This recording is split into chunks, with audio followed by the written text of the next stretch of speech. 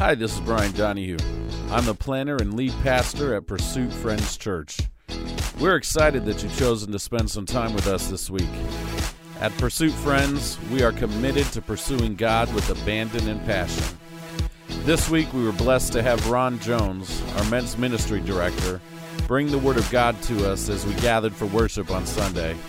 It was a great time as Ron challenged us to deepen our pursuit of God and gave us practical ways to do that. I know this message will bless and challenge you. Let's get into it as our brother Ron teaches us from the Word of God.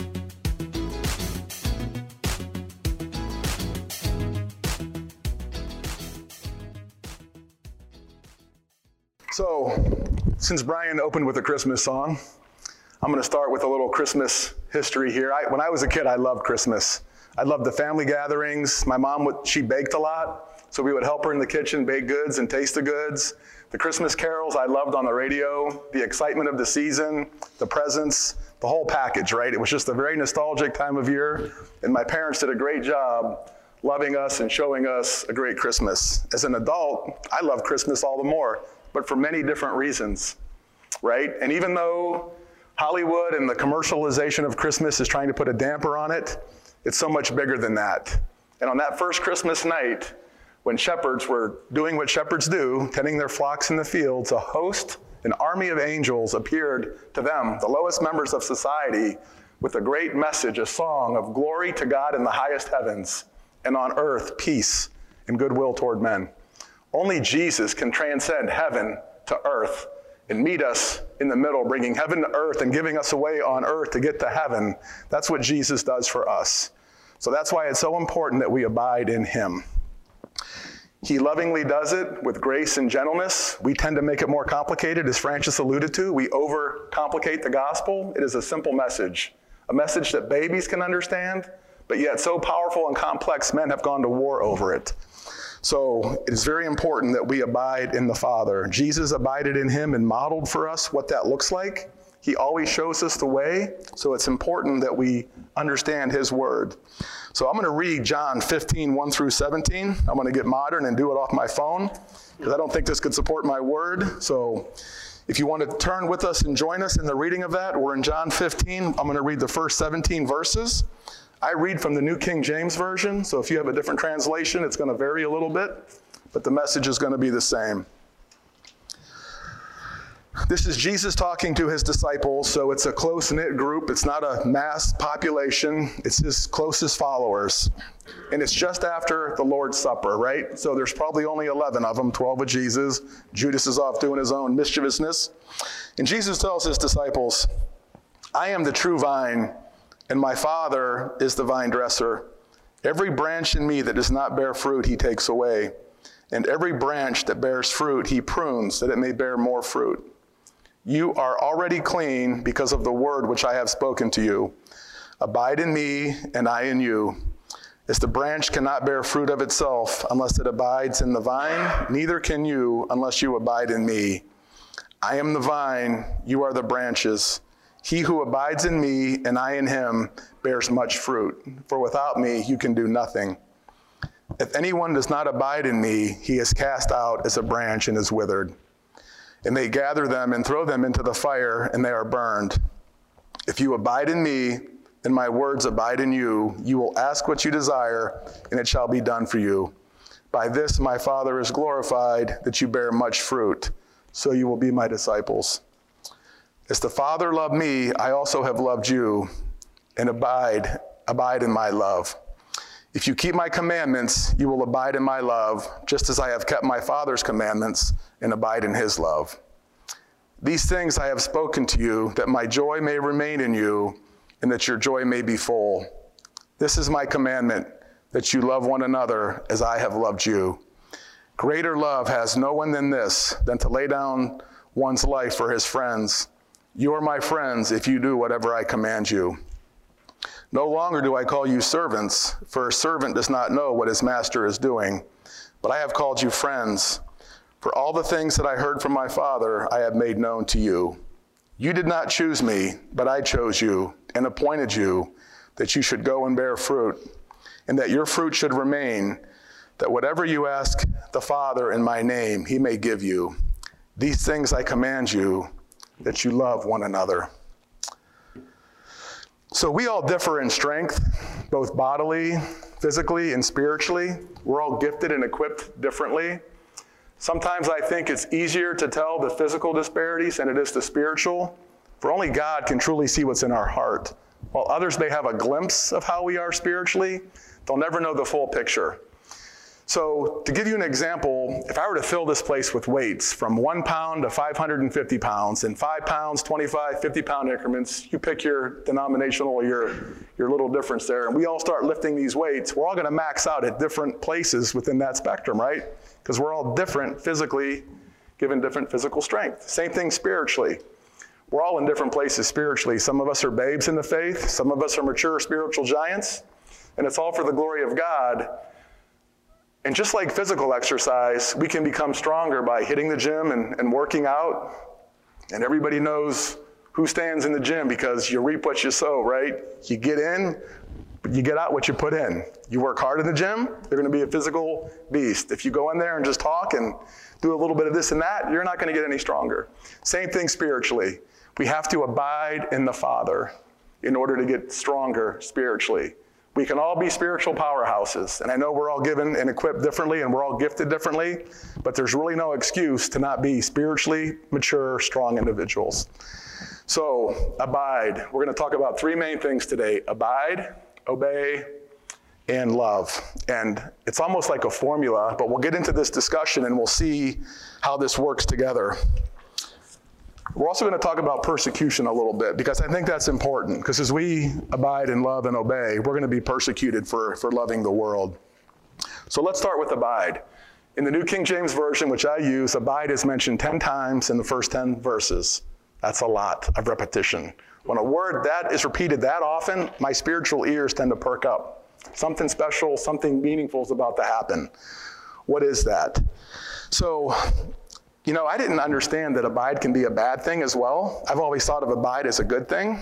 I don't know where you guys stand with that, because I'm not that literate, I'm not that smart. I was a C student in college.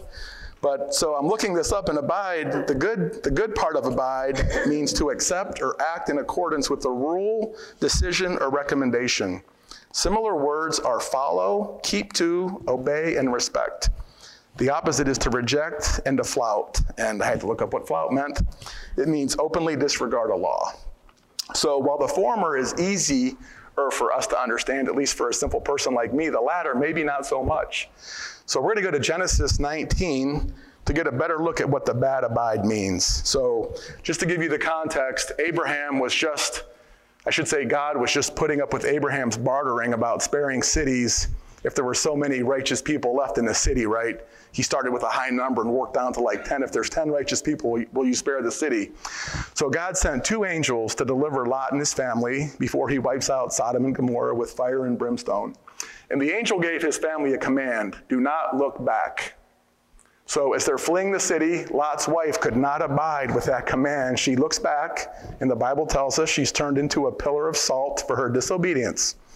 So there is consequences for disobedience to God's word. I know this generation thinks everything is true and you define your own truth.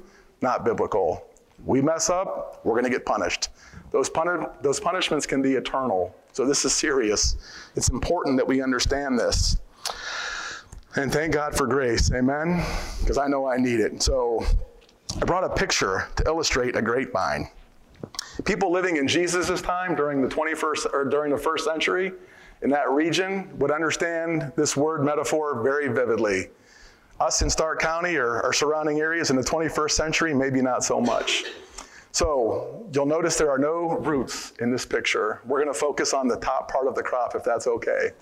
And you can see the leaves and the vine. The vine is the big part, and the branches are the smaller parts, and the grapes grow off the branches. So how this works, very simply, the vine is kind of like the heart of this plant. It takes the nutrients from the ground and takes them to the branches. And the branches take those nutrients and produce the fruit of the crop, where we get grapes. So that's kind of how it works. If you've never seen a grapevine before, there you go.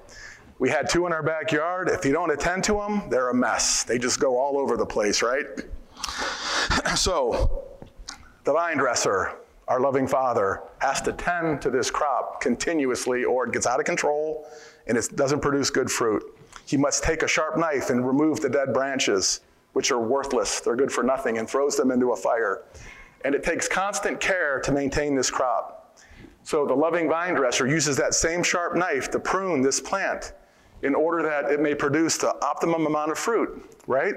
Without continuous care, this would be a ruinous mess. So sometimes when we're being pruned by our Father, it might feel like we're being disciplined, and it might hurt. And you might be living a holy, righteous life, and why am I going through this, Lord? Because our loving Father is tenderly and gently pruning you to bear more fruit for a future state in life. Or maybe you're walking through a season of immaturity, and our loving Father is going to prune you so that you can become more mature and fruitful for his work in the kingdom. All right? It's important to know that just because you're in a painful place, you're not being punished. I think a lot of times as believers, we're going through some funk and we're like, why are you punishing me, God? When he's not punishing you, he's preparing you for greater works. All right? And the Father constantly has to attend to his saints, to his crop. So before we can abide in the Father, we must do something. We must do some forsaking. We must forsake the world. We must forsake sin. We must forsake our bad, ungodly habits, right? Let's break this down in the natural. I grew up, and I'm a Firestone Racing fan. And I go to college, and I support Firestone and their tires and their products. And I'm Mr. Firestone, posters all over the room, Firestone hat. And I graduate and get an offer from Goodyear. I have to forsake Firestone. I have to turn my allegiance from Firestone to Goodyear. If you're a sports fan like myself, and I grew up a Cleveland Browns fan, and I'm just gung-ho, all the t-shirts and everything, and my little brother gets drafted by the New York Giants, I don't have to, but I should forsake the Cleveland Browns. Say I get drafted by the New York Giants. I have to forsake the Cleveland Browns, and I have to give my allegiance to my new team that pays my weekly checks. So that's what forsaking looks like. And it's important to note that when Jesus called his disciples to follow him, he did not ask them to memorize a creed. He did not ask them to say a sinner's prayer. He simply said, follow me. We overcomplicate it, like Francis said. It's simple. You're either dead, heading for the fire, or you're alive and attached to the vine, the King, the Father, and he's going to prune you and shape you and constantly work with you. So, why is it so important to abide? 3 main reasons. Number 1, it brings us into oneness with the Father. As Jesus and the Father were one, we have that same opportunity to be one with the Father. Have you forsaken the ungodliness in your life? Are you committed to the Father? You want to abide in him fully. And I'm not talking about perfection. Lord knows I fall short. Lord knows I need grace. But this is a process, right? I've been going through a lot of transitions in life and a lot of changes. So change isn't the problem. I'm weak and I want to get smart, so I need to change. I need to read books. Great. I've identified how to change. Anybody can identify it. The process, the transition is where it gets hard. That's where you need a strategy and a plan. So I'm a child of the enemy. I want to be a child of God. Great. What's your strategy? You need to abide. You need to get close to the Father, and we'll show you how that's done here in a little bit. Abiding in the Father also positions us to bear much fruit. As the illustration shows, when that branch comes off, it's not producing any fruit. You're done. So by abiding in the Father, it positions us. As our Father prunes us and develops us and grooms us, we can bear much fruit. It's important to note that this fruit that we're going to produce is not soul winning, all right? It is not.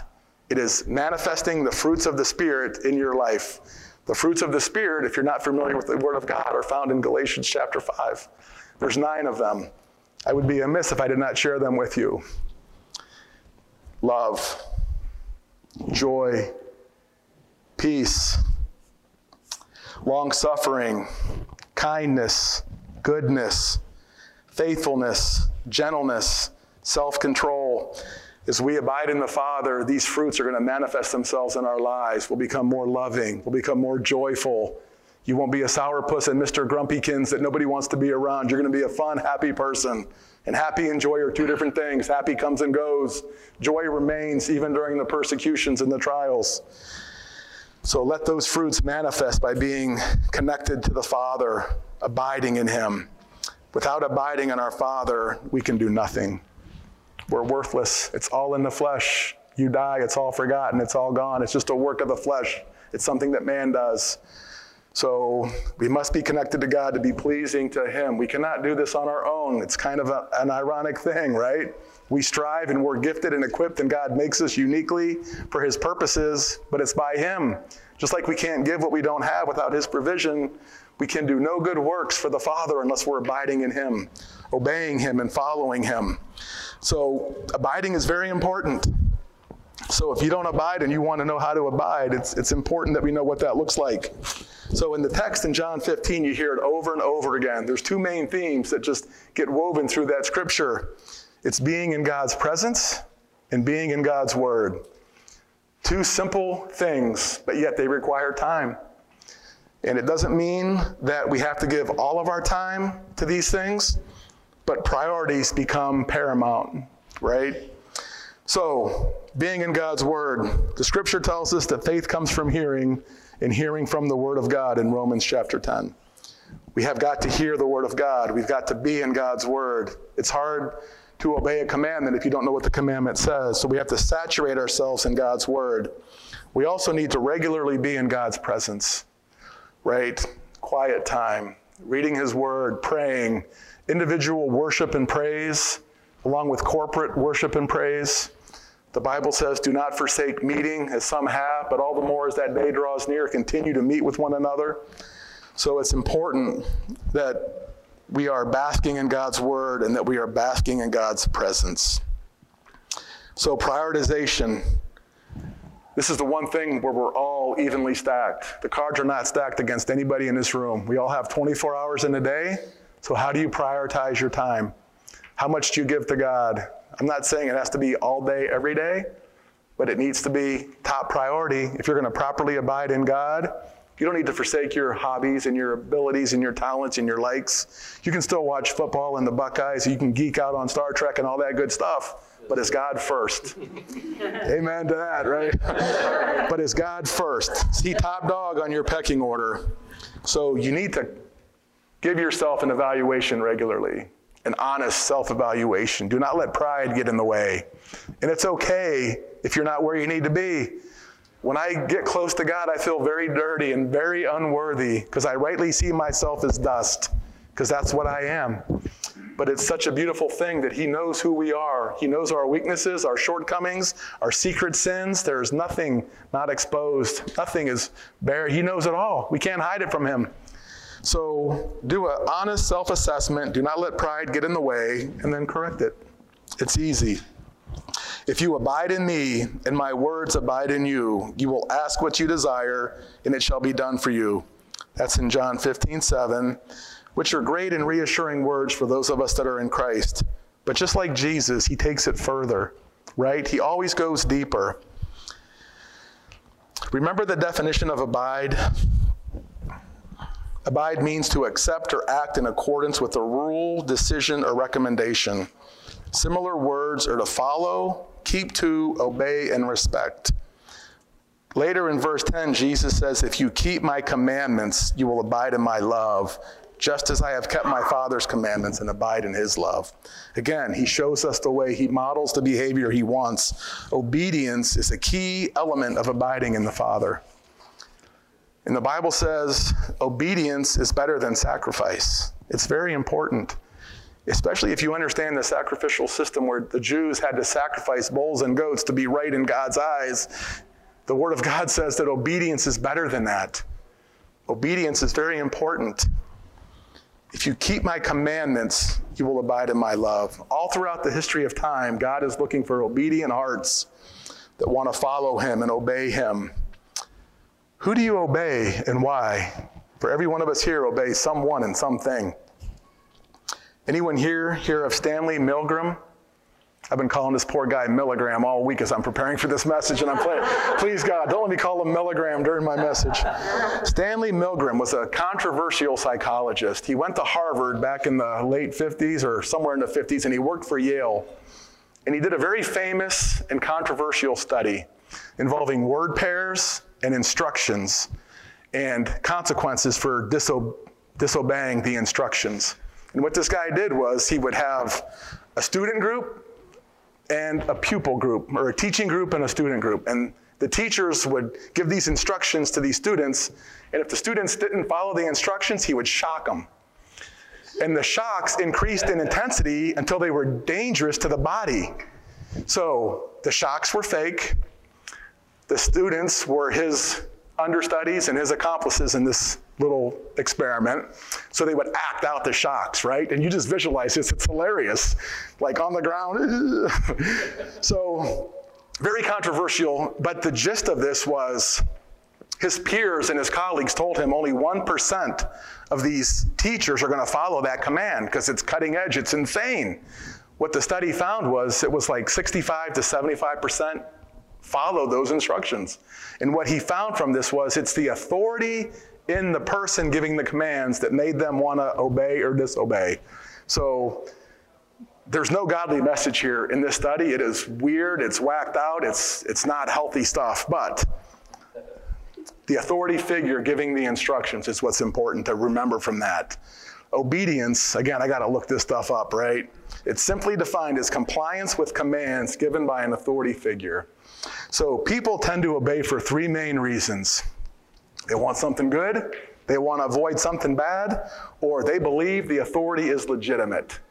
Those are the three things: reward, avoid punishments, or the person that's telling me this is the real deal. Our obedience is directly proportionate to our faith in God. The more you believe Jesus is who he said he is, the more you're going to obey him and God's word. Do we believe Jesus is who he said he was? And again, obedience goes much deeper than this. But how is your obedience to our Father? That's a question we need to regularly ask ourselves. I know I have a long way to go, and I like to keep things simple. God's word is paramount to properly obeying Jesus. We need to know what it says, or we have no chance in obeying him, right? Again, Jesus models and plainly tells us how to do this. The golden rule: love God with our whole soul, our whole heart, our whole mind, and all our strength, and love our neighbors as ourselves. This is so important if we want to abide properly. If you keep my commandments, if you obey me, you will abide in my love. Abide, obey, and love. It's almost like a formula for success in becoming a spiritual giant in the kingdom. So, we need to abide, we need to obey to be full of our Father's love. When we do this, we are full of our Father's love, and it makes abiding and obeying much easier because we're going in his power, not our own power. Right? So we're going to get into love. We've talked about abiding. We've talked about obeying. We're going to get into love. But before I do that, I think it's fitting to say that I'm not worthy to be preaching this message. I'm not worthy to be my daughter's father. I'm not worthy to be my husband's wife. I'm not.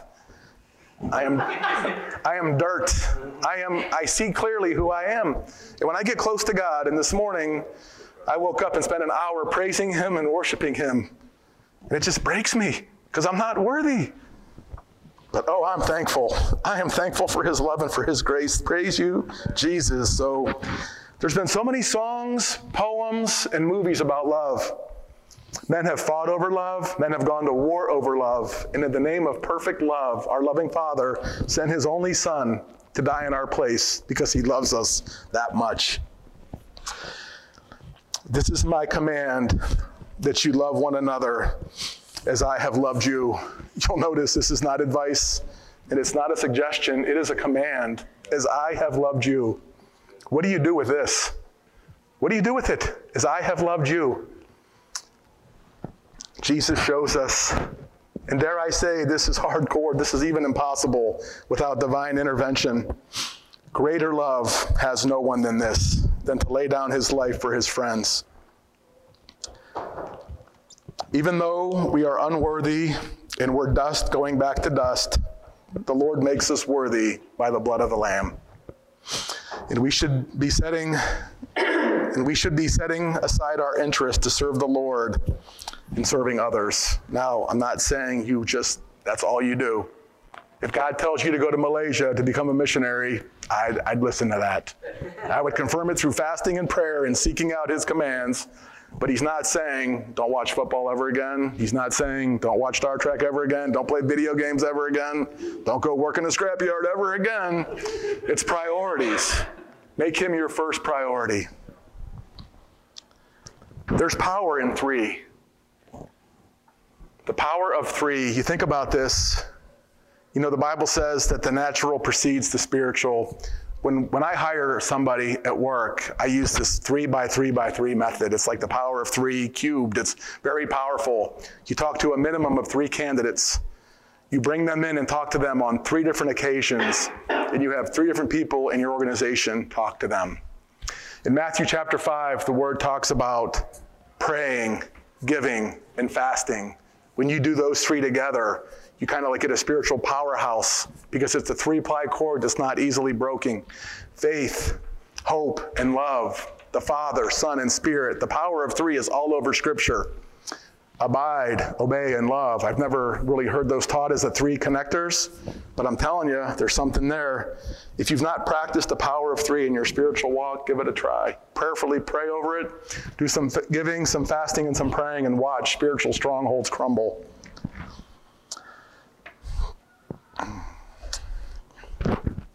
Jesus comes full circle in verse 16. You did not choose me, but I chose you and appointed you. It's very important to know that you're not here by accident. Your profession is not accidental. Your placement, wherever you live, is not accidental. Your home is a strategic placement by the King of Glory. The school you go to, the classes you attend, the teachers you have, your neighbors, all divinely appointed for the glory of our Father. Our Father has great plans for you. I've really struggled with doubt lately. I mean, it's kicking my butt. If you don't know me, I just got promoted. I'm working for a new company. I'm a vice president. I don't even know how a vice president's supposed to act. I don't know what they're supposed to do, what they're supposed to say. And the devil has just taken that and just kicked my butt. You're not worthy to be a vice president. You're right. I'm not. I'm a C student from Dayton. But God has really placed me where I'm at. So if God can use a moron like me, think of what he can do with you who are smart and intelligent. There's hope. And I just thank him for that. It's like Esther. Right here and right now is your moment. Strategically placed. Goodyear, a pastor, a counselor, a student, a mechanic, scrappers, superintendents, whatever your story is, data analyst or whatever, God has placed you right here and right now for that moment. So we should rejoice in that, knowing that we are part of a divine plan. It's beautiful and humbling. We just need to abide. You should know your fruit should remain, that whatever you ask the Father in my name, he may give you. Hint, hint, to abide, obey, and love. These things I command you, that you love one another. Another hint to be asking for is that we are loving, that we're full of the fruits of the Spirit, so that when we're squeezed, the golden rule oozes out of us. Joy oozes out of us. To be so full of love, the world is not worthy of us. How about one of those saints from Hebrews 11? To be gored and sawn in half because the world's not worthy of you? I'll take it. I'll take that all day. Love others. Well, I'm getting ahead of myself. Abide, obey, and love will lead you to a closeness with the Father and the Son through his Spirit that you cannot begin to imagine. You will become a spiritual giant for the kingdom. And yes, even greater works than the Lord Jesus did that Brian mentioned last week, we will do. As hard as that is to fathom, that's what we're called to be, and that's what we're called to do. Love others, and the world will hate you for it. I don't understand this, but you ever notice the nicer you are to some people, the more they hate you? Why is that? Just remember this, the world hated Jesus first. And if it hated him, it's going to hate us. But the Helper is coming, the Holy Spirit, to assist and help us in all we do for the Lord's glory. So I'll tell you this, it is very vital that we count the cost of following Jesus. Before you get into something and you can't finish it, count the cost. You want to go down this road because it's going to cost you a lot. But I can tell you what, I'm going on 20 years of walking with the Lord. I'm 50, so I still got 30 years of world in me, but 20 years of the Lord in me. And I can see that battle. But I counted the cost before I came to follow Christ, and I laid it all on the line. If you know my testimony, I gave it all to him. I could lose everything, and I'm good with that, because I'd rather lose it all and be with Jesus than have it all and not be with God, not be with his Son. It's that simple. It's eternal math. You want to have eternity in glory and peace, or do you want to have a brief moment in time on planet Earth with goods and riches? Keep them. They're all going to burn one day. You can have them. So I'll end with these encouraging words from the Gospel of Luke. As the disciples walked the Emmaus Road, and Jesus appeared to them, and they kind of filled him in like, you don't know what's going on in Jerusalem today? Are you like beside yourselves? So Jesus opened the scriptures to him from Moses, which is from the beginning, creation through the garden, and he opened up the scriptures to them. And they were like, wow, this guy's amazing. So as they came to the end of their journey, the night was spent, the day was gone, they asked Jesus to abide with them. Come and abide with us. And Jesus did. If you ask Jesus to abide with you, he will not turn you down. He will take you as you are, broken, incomplete, unworthy. He wants you. He wants you to abide with him. That's sweet assurance from the Lord, knowing that the most powerful creator ever wants you to abide with him.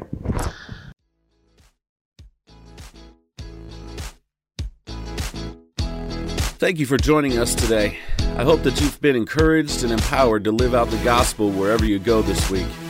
I'd also like to encourage you to be in God's Word every day, because as great as I think this podcast is, it's not enough nourishment to get you through the week. Make your faith and relationship with Jesus personal, and the best way to do that is to be in his Word daily.